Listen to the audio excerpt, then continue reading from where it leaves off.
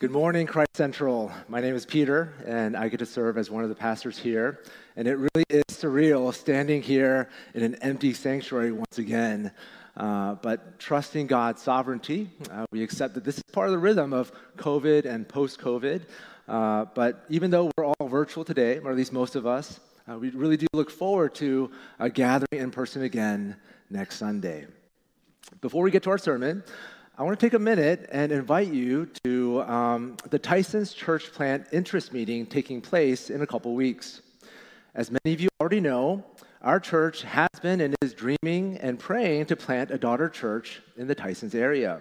And we're doing this because we want to see the brokenness in Northern Virginia and the brokenness in, around, and near Tysons restored through the hope of the gospel. We want to see the unchurched and de-churched find Jesus not only relevant, but irresistible. We want to see lives changed, the city flourish, and generations impacted. And I'm so excited that our church is doing this because I'm convinced that our church has the best people to go out and be his body together and to build his kingdom together. I'm convinced that our church has incredibly gifted people, passionate people, kingdom-minded people that'll expect great things from God as we attempt great things for God. I'm convinced that if any church can begin a gospel movement to disciple more and more people as we plant more and more Christ-centered churches, that it's our church. So I want to invite you to hear more and dream with us at our interest meeting taking place on October 31. We're going to meet both after the 9 a.m. and after the 11 a.m. service in the large NPR. We'll have food and refreshments for you, and I promise it'll be just 1 hour. So please register on the Church Center app, and I hope to see many of you there. We're in a new sermon series called Being the Church, and we're looking to the book of Acts as we read about the early church to show us and remind us about what it truly means to be the church for the glory of Christ and the good of our neighbors. So if you have your Bibles, please turn with me to the book of Acts. We'll be reading chapters 5, verses 12 through 16 as we read about signs and wonders. Starting from verse 12. Now many signs and wonders were regularly done among the people by the hands of the apostles, and they were all together in Solomon's portico. None of the rest dared join them, but the people held them in high esteem. And more than ever, believers were added to the Lord, multitudes of both men and women, so that they even carried out the sick into the streets and laid them on cots and mats, that as Peter came by, at least his shadow might fall on some of them. The people also gathered from the towns around Jerusalem, bringing the sick and those afflicted with unclean spirits, and they were all healed. This is the word of the Lord. Some of you, like me, may have grown up in churches where charismatic gifts were practiced. And so what we're going to be asking today is, what purpose did these gifts serve in the New Testament, and what value does it have for us today? But before I begin, I want to add the caveat that today's sermon is not meant to comprehensively explain our church's position on the charismatic gifts. Charismatic gifts are special and extraordinary spiritual gifts that God gave the church, and it comprises the gifts of revelation and the gifts of power.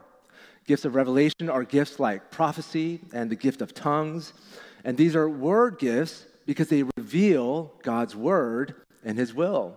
But these gifts aren't addressed in our passage, so we won't be addressing them this morning. But I do want to encourage you to tune in to our central talk in November, where we'll be discussing more about these gifts. Today, we'll be focusing on the gifts of power, which comprise signs, wonders, and miraculous works. And what we're going to see in our story today is that signs, wonders, and miraculous works of the early church adorned the gospel message. And we'll see how it adorned the gospel as we look at how these works of signs and wonders, first, depended on the Savior's power, second, demonstrated the Savior's authority, and third, were devoted to the Savior's love. Signs and wonders that the early church performed adorned the gospel, and adorned the gospel by first depending on the Savior's power. And we know that they were dependent on the Savior's power as we look at the definition of signs and wonders as well as some biblical examples. First, the definition of signs and wonders.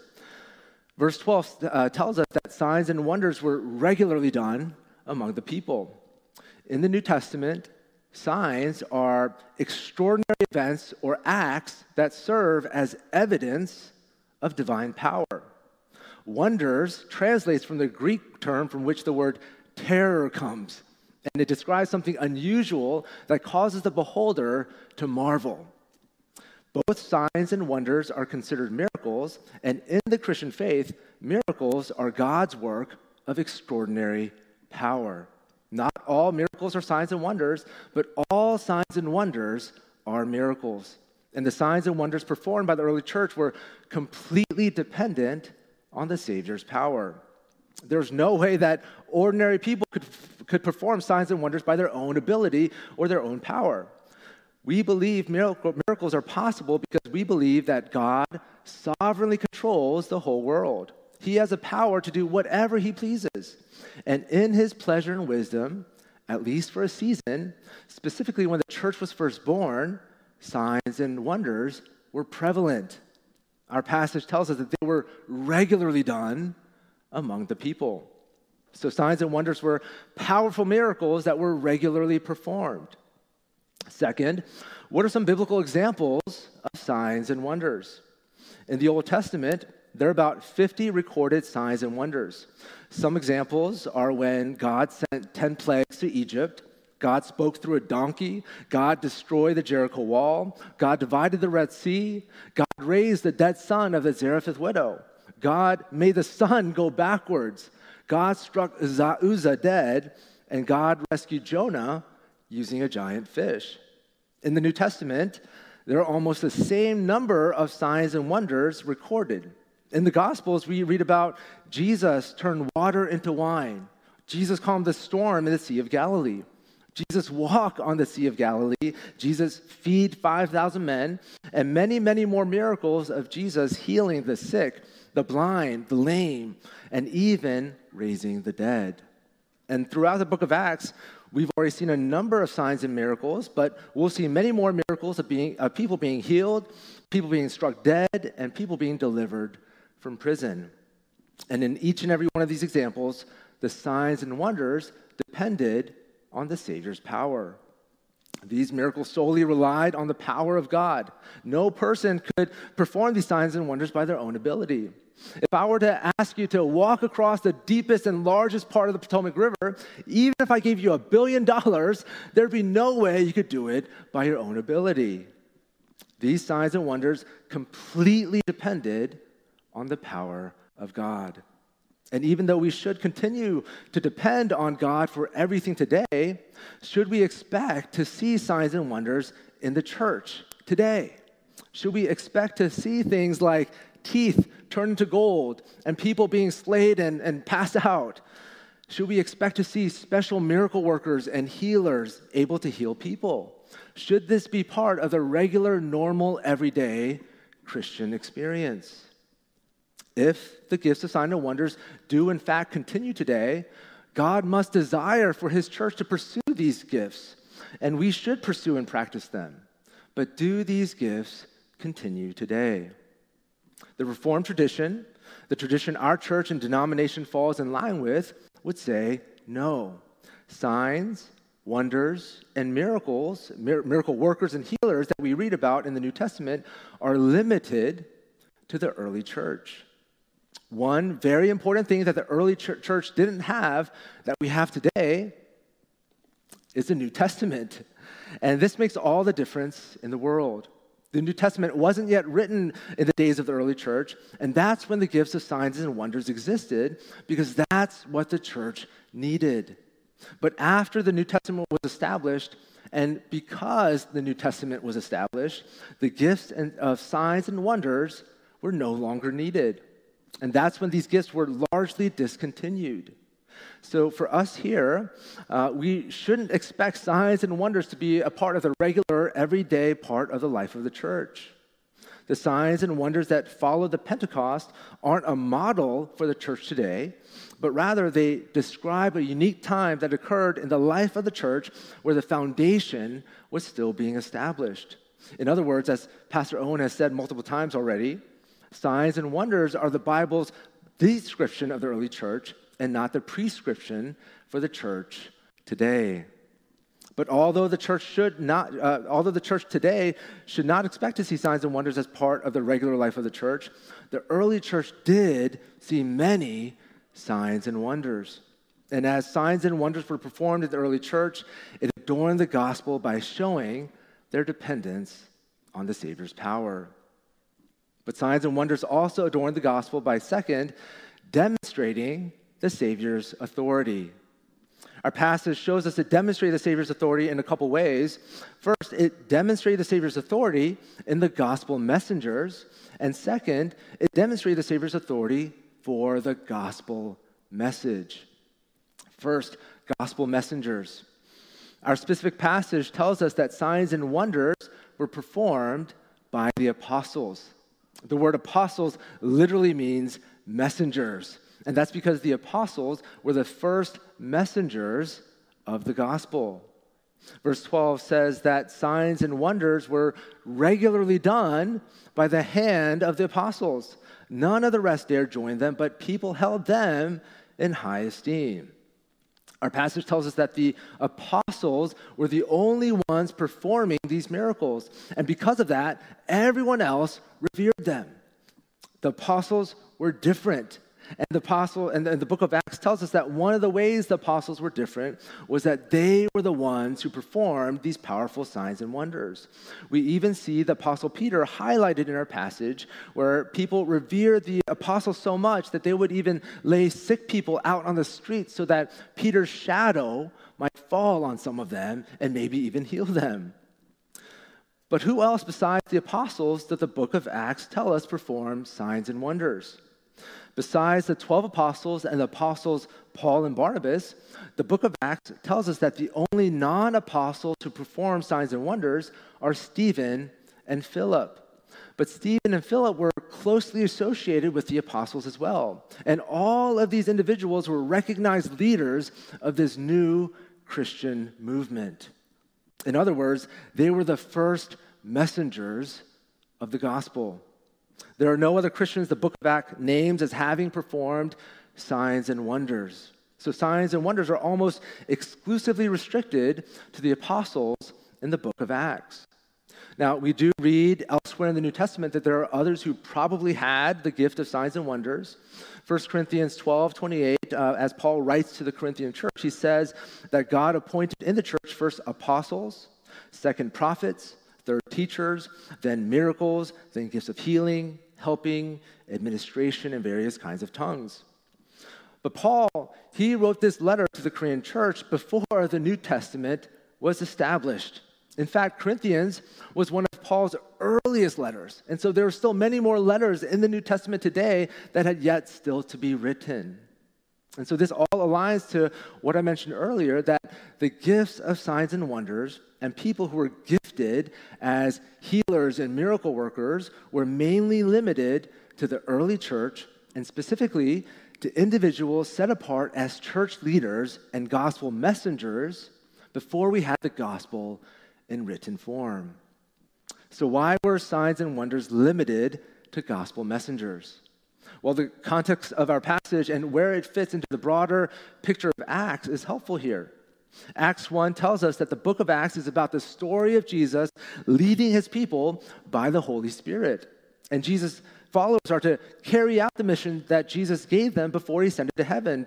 And their mission, and our mission, is to go out into the world and to invite all the nations to live under his rule and his reign, starting in Jerusalem, Judea, Samaria, then the rest of the world.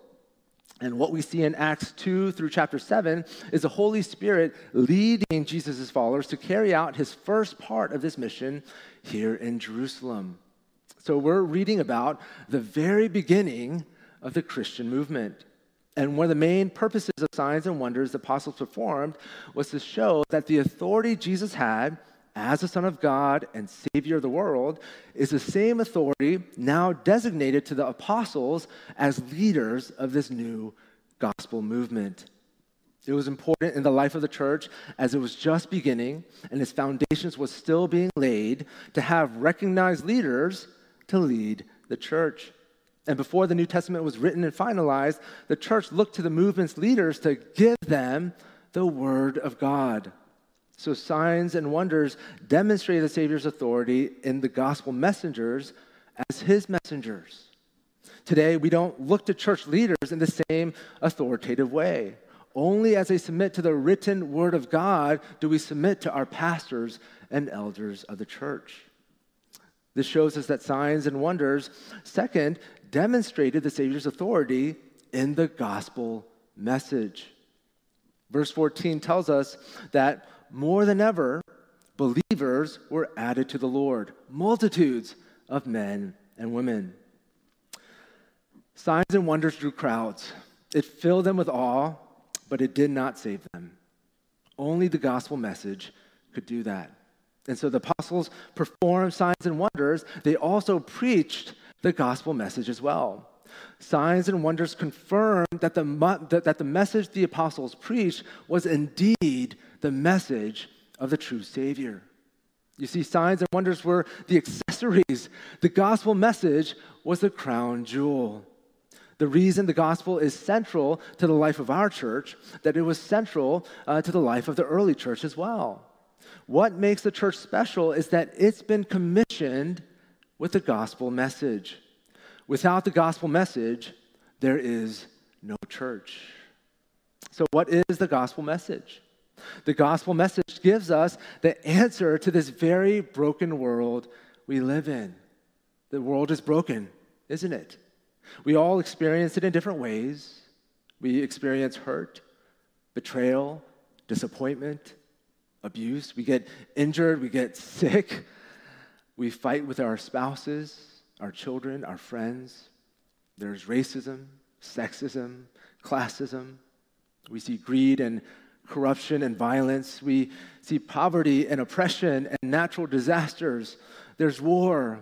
There's global pandemics. We get discouraged, we get depressed, and we even die. The world is a very broken place. Many of the signs and wonders the apostles performed met the needs of very broken people living in this very broken world. And the gospel tells us that the world is ultimately broken, that the root cause of all the brokenness is because of sin. Sin breaks our relationship with God, and because our relationship with God is broken, every other relationship under heaven is broken as well. But the good news is that God so loved the world and so loved you that God sent his Son to give what you don't deserve and leave you in your brokenness.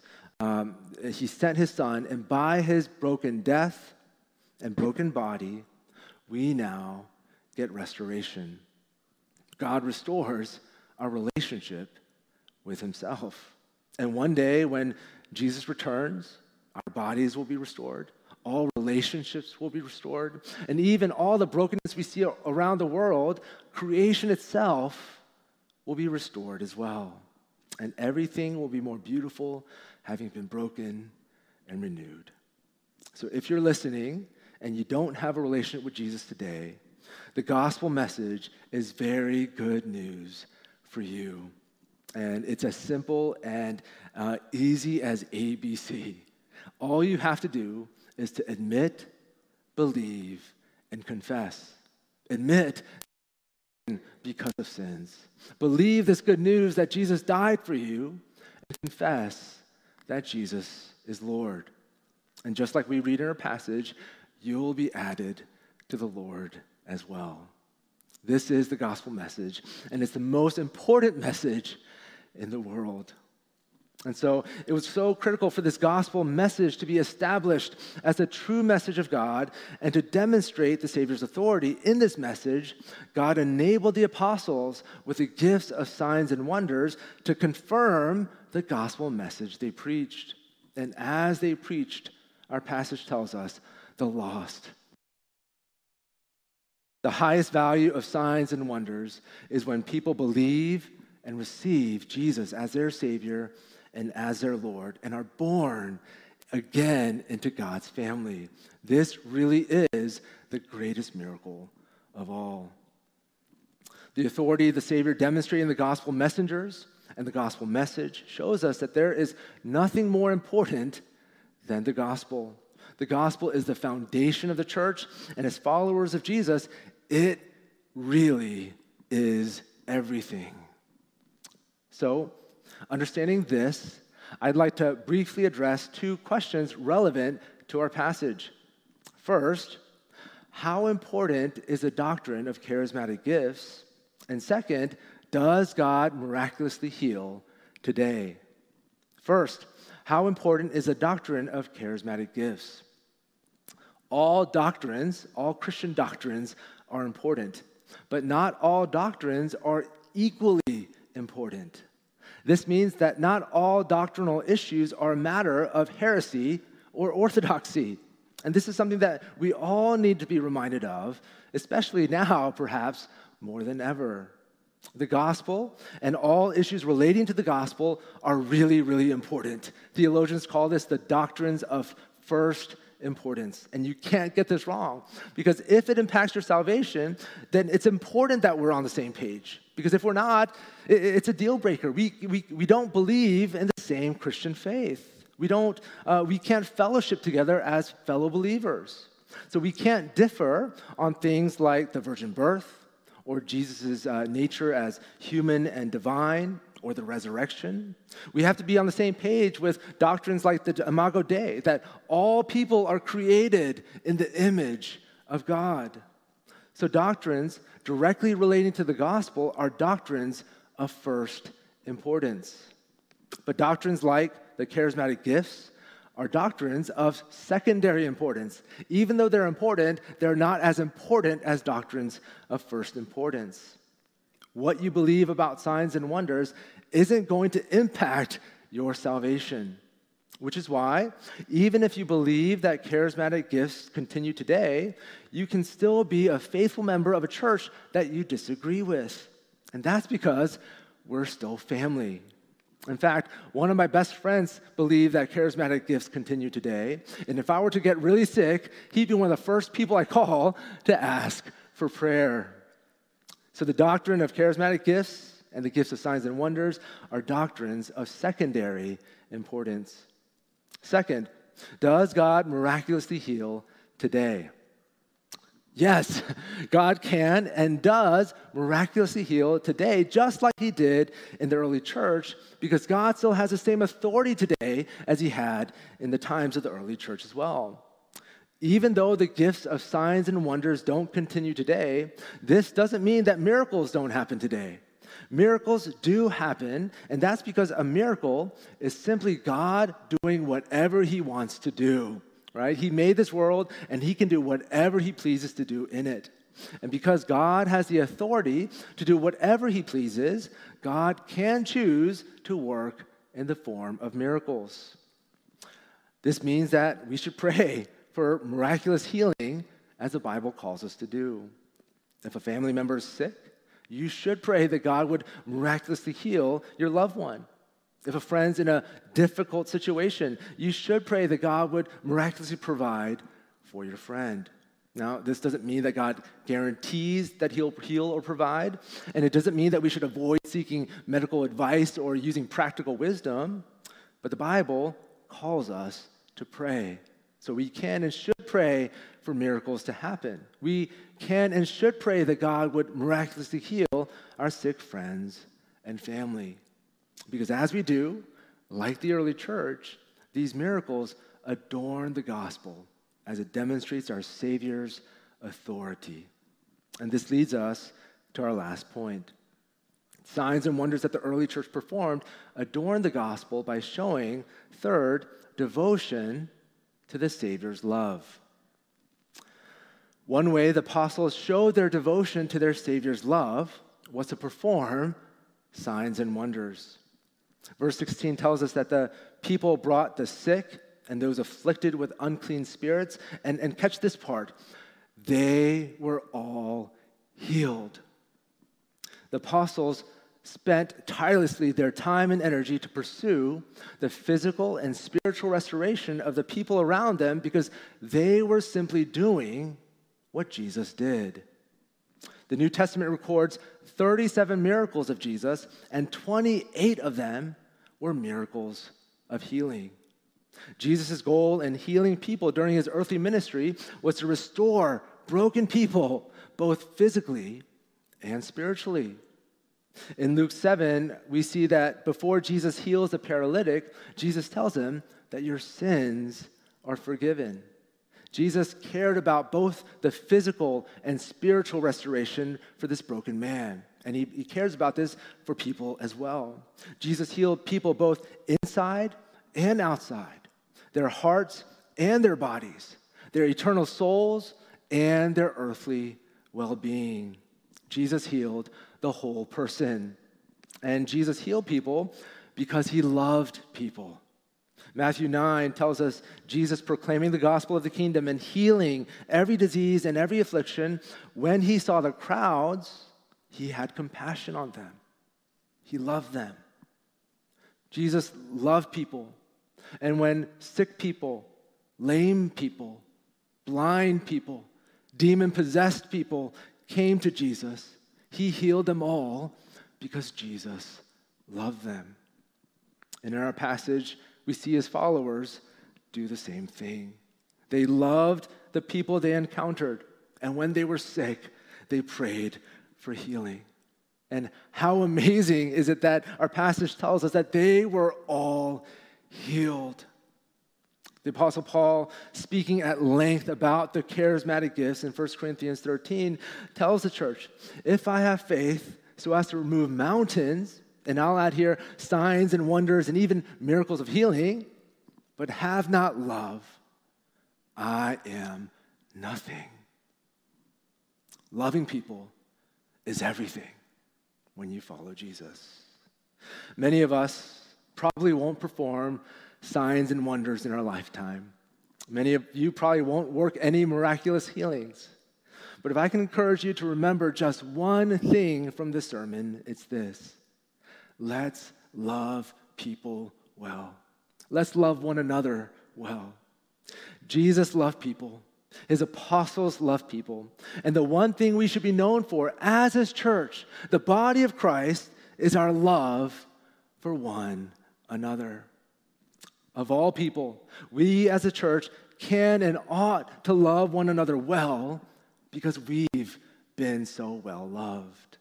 So let's be breaths of fresh and life-giving air to one another. Let's love our CG members well. Let's love our central kids and central youth well. Let's love our elders and deacons well.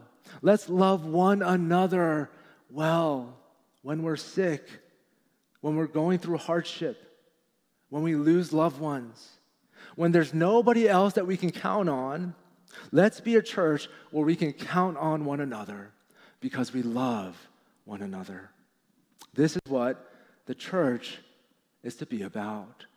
One of the main reasons we exist as a church, one of the main reasons we're here in Centerville, one of the main reasons we gather on Sundays in person and virtually today, one of the main reasons we scatter Monday through Saturday, one of the main reasons we're planting a church in Tysons, one of the main reasons we want to see more churches everywhere, one of the main reasons God wants each of us to grow as his disciples is so that broken people, lost people, hurt people, sick, cynical, and unbelieving people can know our glorious Savior and know how much he loves them so that they too perhaps can be added to the Lord.